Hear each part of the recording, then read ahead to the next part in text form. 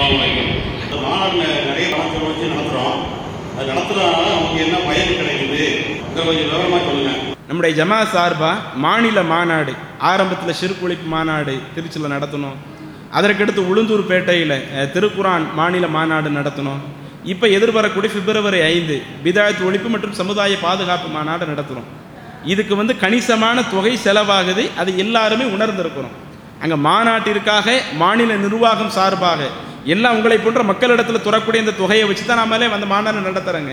அப்போ அந்த மாநாட்டிற்காக அங்கேயும் நிறைய செலவு செய்யப்படுது. இங்கிருந்து மக்கள் நம்ம அழைச்சிட்டு போகிறோம். அந்த மக்களுக்கு உணவு தேவைக்கு எவ்வளோ தேவை இருக்குது, வாகன தேவைக்கு எவ்வளோ தேவை இருக்குது, இப்படி ஒவ்வொரு கிளைகளிலேயும் காசு செலவு பண்ணி தான் மக்களையும் அழைச்சிட்டு வர்றாங்க. அப்போ இப்படி லட்சக்கணக்கான தொகைகள் செலவிடப்படுது. இவ்வளவு செலவிடப்படக்கூடிய அளவிற்கு அந்த மாநாட்டின் மூலம் என்ன நன்மை நமக்கு விளைந்திருக்கிறது? இதுதான் சகோதரர் அவங்களுடைய கேள்வி. இது நிறைய மக்கள்கிட்ட இருக்கக்கூடிய ஒரு கேள்விங்க.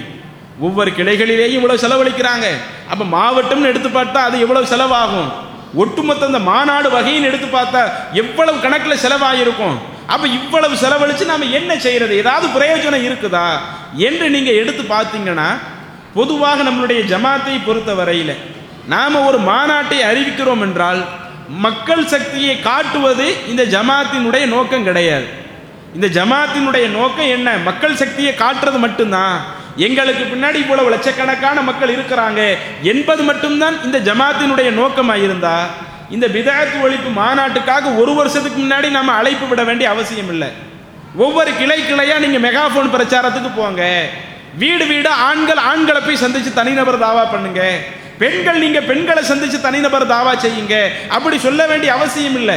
பிப்ரவரி மாதம் 5ஆம் தேதி நடத்துறோமா, ஜனவரி மாதம் கடைசி ஒரு மாதம் மாத்திரம் நீங்க மக்களை திரட்டுறதுக்கு முயற்சி எடுங்க. மக்கள் அங்க வந்துட்டா போதும், வரக்கூடிய மக்களை வச்சு நாம ஒரு பெரிய செல்வாக்கை காட்டிட்டா போதும் என்று அப்படி மட்டும்தான் செய்திருக்கணும். ஆனால் இதுவரை நடத்தப்பட்ட மாநாடுகளை நீங்க எடுத்துக்கொண்டாலும், இன்ஷா அல்லாஹ் எதிர்வரக்கூடிய அந்த பிதாயத் ஒழிப்பு மாநாட்டை எடுத்துக்கொண்டாலும் நாம் இதை ஒரு அடிப்படையாக வைக்கவே மாட்டோம். நம்மளுடைய அடிப்படை என்ன? அங்கே மக்கள் கூடுவது, அதை நம்ம 2வது கட்டமாக தான் பார்க்கிறோம். முதற்கட்ட நம்மளுடைய நோக்கம் என்ன நோக்கம்னா, நாம என்ன அஜெண்டாவை கையில் எடுக்கிறோமோ அந்த செயல் திட்டத்தை எல்லா இடத்துல கொண்டு போய் சேர்க்கிறது. அதுதான் நம்ம இலக்கு. இப்போ இந்த எல்லா மாநாட்டை எடுத்துக்கிடுங்களேன். கடந்த உளுந்தூர்பேட்டை இங்கிருந்து பக்கமாக தான் இருந்துச்சு. விழுப்புரத்துலேருந்து ஒரு மணி நேரம் போயிட்டு அந்த உளுந்தூர்பேட்டை அடைஞ்சிரும். அந்த உளுந்தூர்பேட்டையில் ஆவடையில் உள்ள எல்லா முஸ்லீம்களுமே வந்துட்டாங்களா? எல்லா முஸ்லீம் பெண்கள் அங்கே குழுமுனாங்களா? இந்த பகுதியில் இருக்கிற எல்லா முஸ்லீம் ஆண்கள் வர்றாங்களா? எல்லா மக்களும் அங்கே குழுமலை. அப்படி குழுமிட்டாங்கன்னு வைங்க, அதை நம்மளால தாங்கவும் முடியாது. அந்த மக்களுக்கு செய்து கொடுக்க வேண்டிய அந்த வேலைகள் எதையுமே அதெல்லாம் நம்ம ரொம்ப சக்திக்கு மீறிய ஒரு காரியமாக போயிடும். அப்போ எல்லா மக்களும் குழும மாட்டாங்க என்பதை நாம் உணர்ந்திருக்கிறோம். அப்போ எல்லா மக்களும் குழும மாட்டாங்க என்று நமக்கு தெரிந்தும் இந்த மாநாட்டை அறிவிக்கிறோம். ஏன் அறிவிக்கிறோம்? நமக்கு மக்களை திரட்டுறது என்பது 2வது கட்டம் தான். முதற் கட்டம் அதை நீங்க பிரச்சாரத்தை கொண்டு போறீங்களா இல்லையா? இப்படி தலைமை நிர்வாகத்திலிருந்து மாவட்ட நிர்வாகத்துக்கு சொல்லி, மாவட்ட நிர்வாகத்திலிருந்து கிளை நிர்வாகத்துக்கு எடுத்து சொல்லி, நீங்க ஒவ்வொரு வீடு விட ஏறி போய் சேர்க்கிறீங்களே. தௌஹீத் ஜமாத்தினால என்னன்னு ஒரு ஆளுக்கு தெரியாது. அவங்கள்ட்ட போய் நீங்க பிதாயத்னா என்னன்னு போய் சொல்லுவீங்க. தௌஹீத் ஜமாத் பிரச்சாரம் என்னன்னு தெரியாது. அவங்கள்ட்ட போய் நீங்க ஷிர்க்னா என்னன்னு போய் சொல்லுவீங்க.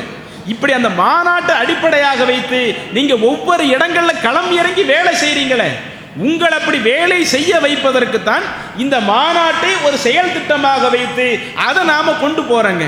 சிறப்பு அதுக்கு இவ்வளவு லட்சம் தேவையா? இப்படி பிரச்சாரம் பண்றதா உங்க நோக்கம்னு சொன்னா அதுக்கு இவ்வளவு லட்சம் தேவையா என்று நீங்கள் எடுத்து பார்த்தால், பொதுவாக மனிதனுடைய சைக்காலஜி எதா இருந்தாலும் ஒரு இலக்கு என்று ஒன்றை வைத்து பயணிக்கும் பொழுது அதில் அவனுடைய பயணம் நார்மலாக போகிறத விட ரொம்ப சூப்பராக போவான். இப்போ பொருளாதார ஒரு ஆள் ரொம்ப கஷ்டப்பட்டுக்கிட்டு இருக்கிறாரு. அவருக்கு இந்த மாசத்துல நாம் 1 லட்சம் ரூபாய் சம்பாதிச்சு ஆகணும். 1 லட்சம் இல்லாட்ட நாம எதையுமே செய்ய முடியாது, பொருளாதாரத்தில் ரொம்ப சிரமப்பட முடியும் என்ற ஒரு நிலை இருக்குதுன்னு வைங்க. 1 லட்சம் ரூபாய் சம்பாதிக்க வாய்ப்பு கிடைத்தா இரவு பகல் பார்க்காம இறங்கி வேலை பார்ப்பான். ஏன்னா அப்படி வேலை நம்ம ஒரு இலக்கு நமக்கு ரொம்ப அவசியமா இருக்குது. அந்த 1 லட்சம் இல்லைன்னு சொன்ன நாம எதையுமே கொண்டு போக முடியாது. அப்ப அந்த 1 லட்சத்தை பெறுவதற்காக நம்ம என்ன செய்யணுமோ அதை செஞ்சுட்டு போவோம். ஒரு கால் அவன் அடையக்கூடிய அந்த இலக்கை அடையாவிட்டாலும் நார்மலாக அவன் பொருளாதாரத்தில் எவ்வளவு சம்பாதிப்பானோ அதை விட ஒரு படி மேல வந்து நிற்பான். இது பொதுவாக உலக விஷயமா இருக்கட்டும், மார்க்க விஷயமாக இருக்கட்டும், இதுவெல்லாம் ஒரு இலக்காக ஒன்று இருந்தால்தான் நம்மளுடைய பயணம் என்பது அது வேகம் எடுக்கக்கூடிய ஒரு பயணமாக இருக்கும். அந்த இலக்காகத்தான் நாம் இந்த மாநாட்டை அறிவிக்கிறோம். உதாரணத்திற்கு சரி இப்படி மாநாடு நடத்துறதுல என்ன பயன் வந்து விட்டது என்பதை பல மக்கள் கேள்வி கேட்கிறாங்கல்ல. அவங்களுக்கு நாம எப்படி இந்த கேள்வி வந்ததுக்கு காரணமே அந்த மக்களுக்கு நாம எப்படி பதில் சொல்றது, எதை நீங்க தெரிஞ்சுக்கிறதுக்கு தான். இதுல நீங்க ஒவ்வொரு குழு தாவாவா நீங்க போறீங்கல்ல, போகக்கூடிய அந்த சகோதரிகளுக்கு தெரியும் இந்த மாநாட்டுனால என்ன ரியாக்ஷன் நம்ம பகுதிகளில் நடக்குது. ஆண்கள் குழு தாவாவுக்கு போனால் அதுல அவங்களுக்கு அதனுடைய ரிசல்ட் பார்க்க முடியும். உதாரணத்துக்கு சொல்றேனே, ஷிர்க் ஒழிப்பு மாநாடுன்னு ஒரு மாநாடு நம்ம முன்னாடி நடத்தினோம்ல, அதுல இது போன்று நம்மளுடைய கிளைகளில் உள்ள சகோதரிகள் ஒவ்வொரு வீடா ஏறி இறங்கி ஷிர்க்கை பத்தி விழிப்புணர்வு ஏற்படுத்திக்கிட்டு இருக்கிறாங்க. அப்படி ஷிர்க்கை பத்தி விழிப்புணர்வு ஏற்படுத்தும் பொழுது ஒரு பெரிய பணக்கார வீட்டில் அங்க போய் பிரச்சாரத்தை போய் சொல்லிக்கிட்டு இருக்கிறாங்க. அப்படி பிரச்சாரத்தை சொல்லும் பொழுது அந்த வீட்டில் உள்ள சின்ன குழந்தை, ஒரு 4 வயது 5 வயது பெருமானமான ஒரு சின்ன பிள்ளை, அந்த பிள்ளைக்கு தங்கத்துல தாயத்து போட்டு வச்சிருக்கிறாங்க. மற்றவங்கெல்லாம் தகடெல்லாம் தாயத்தை போட்டு வச்சிருப்பாங்க, அவங்க கொஞ்சம் காசு நிறைய வசதி உள்ளவங்க தானே, தங்கத்துல தாயத்தை போட்டு வச்சிருக்கிறாங்க. அப்ப நம்ம சகோதரிகள் அங்க போய் ஷிர்க்குனா என்ன, நாம அல்லாஹ்வை எப்படி நம்பணும், ஏன்னா தனிநபர் தாவான சும்மா போய் மாநாட்டுக்கு வந்துருன்னு சொல்லிட்டா வரப்போறோம், அவங்கள்ட்ட நின்று பேசுவோம் இல்ல, அவங்கள்ட்ட உள்ள அந்த கொள்கையை நாம எடுத்து சொல்லுவோம் இல்ல. அப்ப அங்க அந்த சின்ன பிள்ளை வந்து தங்கத்துல தாயத்து போட்டிருக்குது. அப்ப தாயத்தினுடைய விபரீதம் என்ன, தாயத்து எந்த அளவுக்கு இணை வைப்பான கொள்கையை நோக்கி கொண்டு போய் சேருது, நமக்கு எந்த கஷ்டம் வந்தாலும் அல்லாஹ் தான் கஷ்டத்தை நீக்க முடியும், இந்த தாயத்தெல்லாம் நீக்க முடியாது. இப்படி பிரச்சாரம் பண்ணிட்டு வந்துட்டாங்க. இன்னும் மத்த இடத்துல பிரச்சாரம் போகும் பொழுது அந்த தகடுல தாயத்தை வச்சிருக்கும் போதெல்லாம் அவங்களே என்ன செய்யறாங்க, இதை வேண்டான்னு சொல்லும் பொழுது நீங்க வெட்டி எடுத்துட்டு போயிருங்க.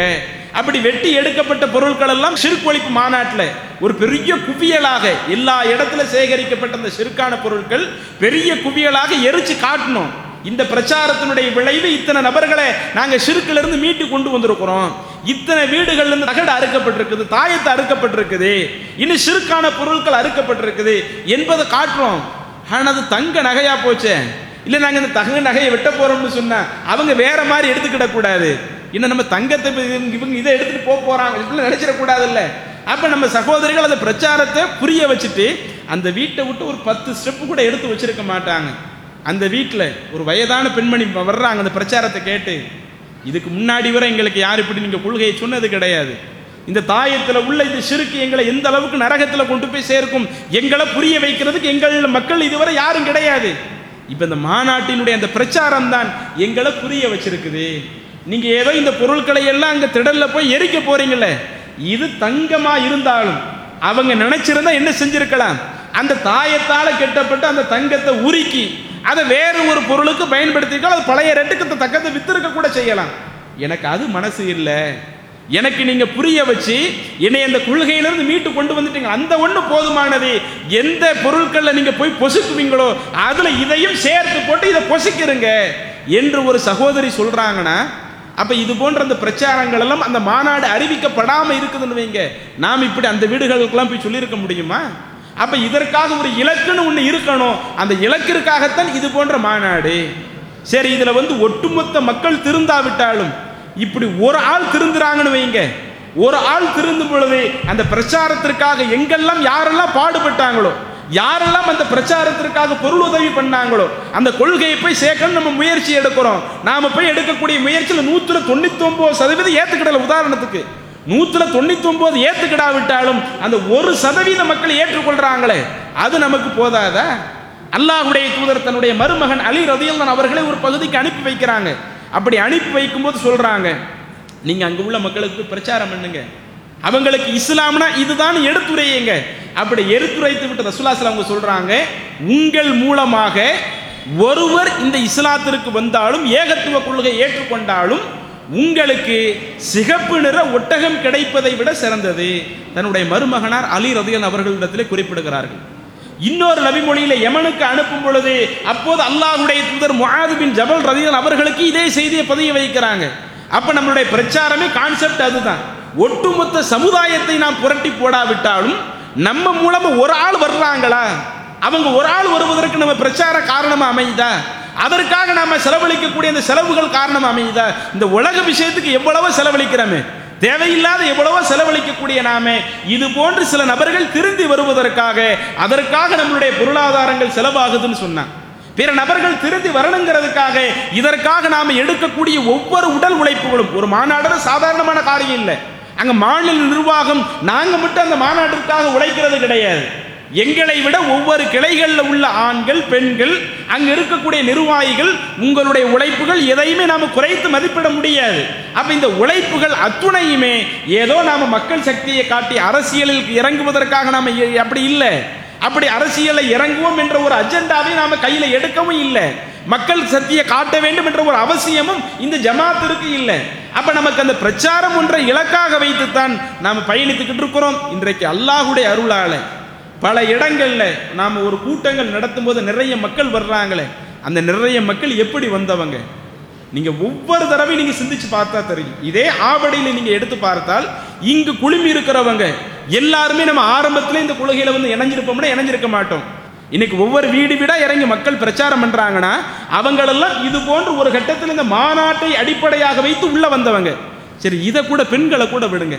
இன்னைக்கு ஆண்கள் நிறைய நிர்வாகிகள் இன்னைக்கு ஜமாத்துல பயணிச்சு இந்த நிர்வாகத்திற்காக எவ்வளவோ பல சிரமங்களை மேற்கொண்டுகிட்டு இருக்கிறாங்களா இல்லையா? ஒவ்வொரு பகுதியில் பிரச்சாரத்திற்காக சமுதாய பணிக்காக இந்த அளவுக்கு இந்த ஆண்கள் மாறி வந்தாங்க. எப்படி மாறி வந்தாங்க? பழைய வரலாறை புரட்டி பாருங்க.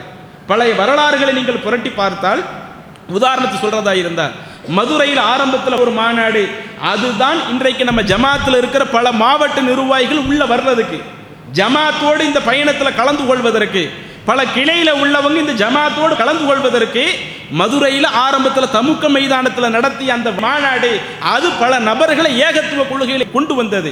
அவங்க இன்றைக்கு கிளையில பயணித்து மாவட்டத்தில் பயணித்து மாநில நிர்வாகத்தில் எல்லாம் பயணிக்கக்கூடிய அளவிற்கு இன்றைக்கு பல நபர்கள் உருவாகி இருக்கிறாங்கன்னா எல்லாம் அந்த மாநாட்டினுடைய பணிகள். அப்ப நம்ம என்ன நினைக்க கூடாது, இதுக்காக நாம இவ்வளவு லட்சங்களை செலவழிக்கவா, அவ்வளவு லட்சங்கள் வீணா போகுதே என்று நினைப்பதை விட நாம செலவழிக்கக்கூடிய அந்த செலவு என்பது இந்த இலக்காக வைத்து எவ்வளவு பிரச்சாரத்தை நம்ம மக்களை கவர் பண்றோம். இன்னும் சொல்ல போன கிளைகள்ல என்ன செய்வாங்கன்னா அந்த கிளைகளுக்கு உட்பட்டு தான் அந்த பிரச்சாரத்தை கொண்டு போய்கிட்டு இருப்பாங்க. அதுவே ஒரு மாநாடு என்று வருகிற பொழுது அந்த கிளைகளையும் தாண்டி எங்கெல்லாம் நம்மளுடைய கிளைகள் இல்லையோ ஆனா முஸ்லிம்கள் இருக்கிறாங்கன்னு வைங்க, அந்த கிராமத்துக்கெல்லாம் போய் பிரச்சாரம் பண்ண போவாங்க. அப்ப நம்ம ஜமாத்தினுடைய பிரச்சாரம் போகாத இடங்களுக்கெல்லாம் இந்த மாநாடு ஒரு பிரச்சாரத்தை கொண்டு போய் சேர்க்கக்கூடிய ஒரு கருவியாக இருக்கிறது. அப்ப நமக்கு அந்த பிரச்சாரம் தான் முழுமையாக போய் சென்றடையணும். அதனால தான் நாம் ஒவ்வொரு மாநாட்டின் பொழுது ஏதோ எடுத்தேன் கவிழ்த்தேன் உடனே இந்த மாநாட்டினுடைய தேதி அறிவிச்சிடாமே, அதற்காக ஒரு வருட காலத்தை நாம் எடுத்துக்கொள்வது.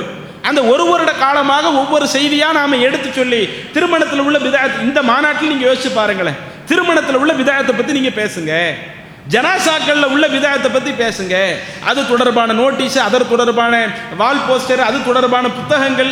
அப்ப முழுக்க முழுக்க அந்த பிரச்சாரத்தை கொண்டு போய் சேர்ப்பதற்கு ஒரு இலக்காகத்தான் நம்ம அந்த மாநாட்டை பயன்படுத்துறோம். எனவே எப்போதுமே மாநாடு முடிஞ்ச உடனே ரிசல்ட் தெரியாது.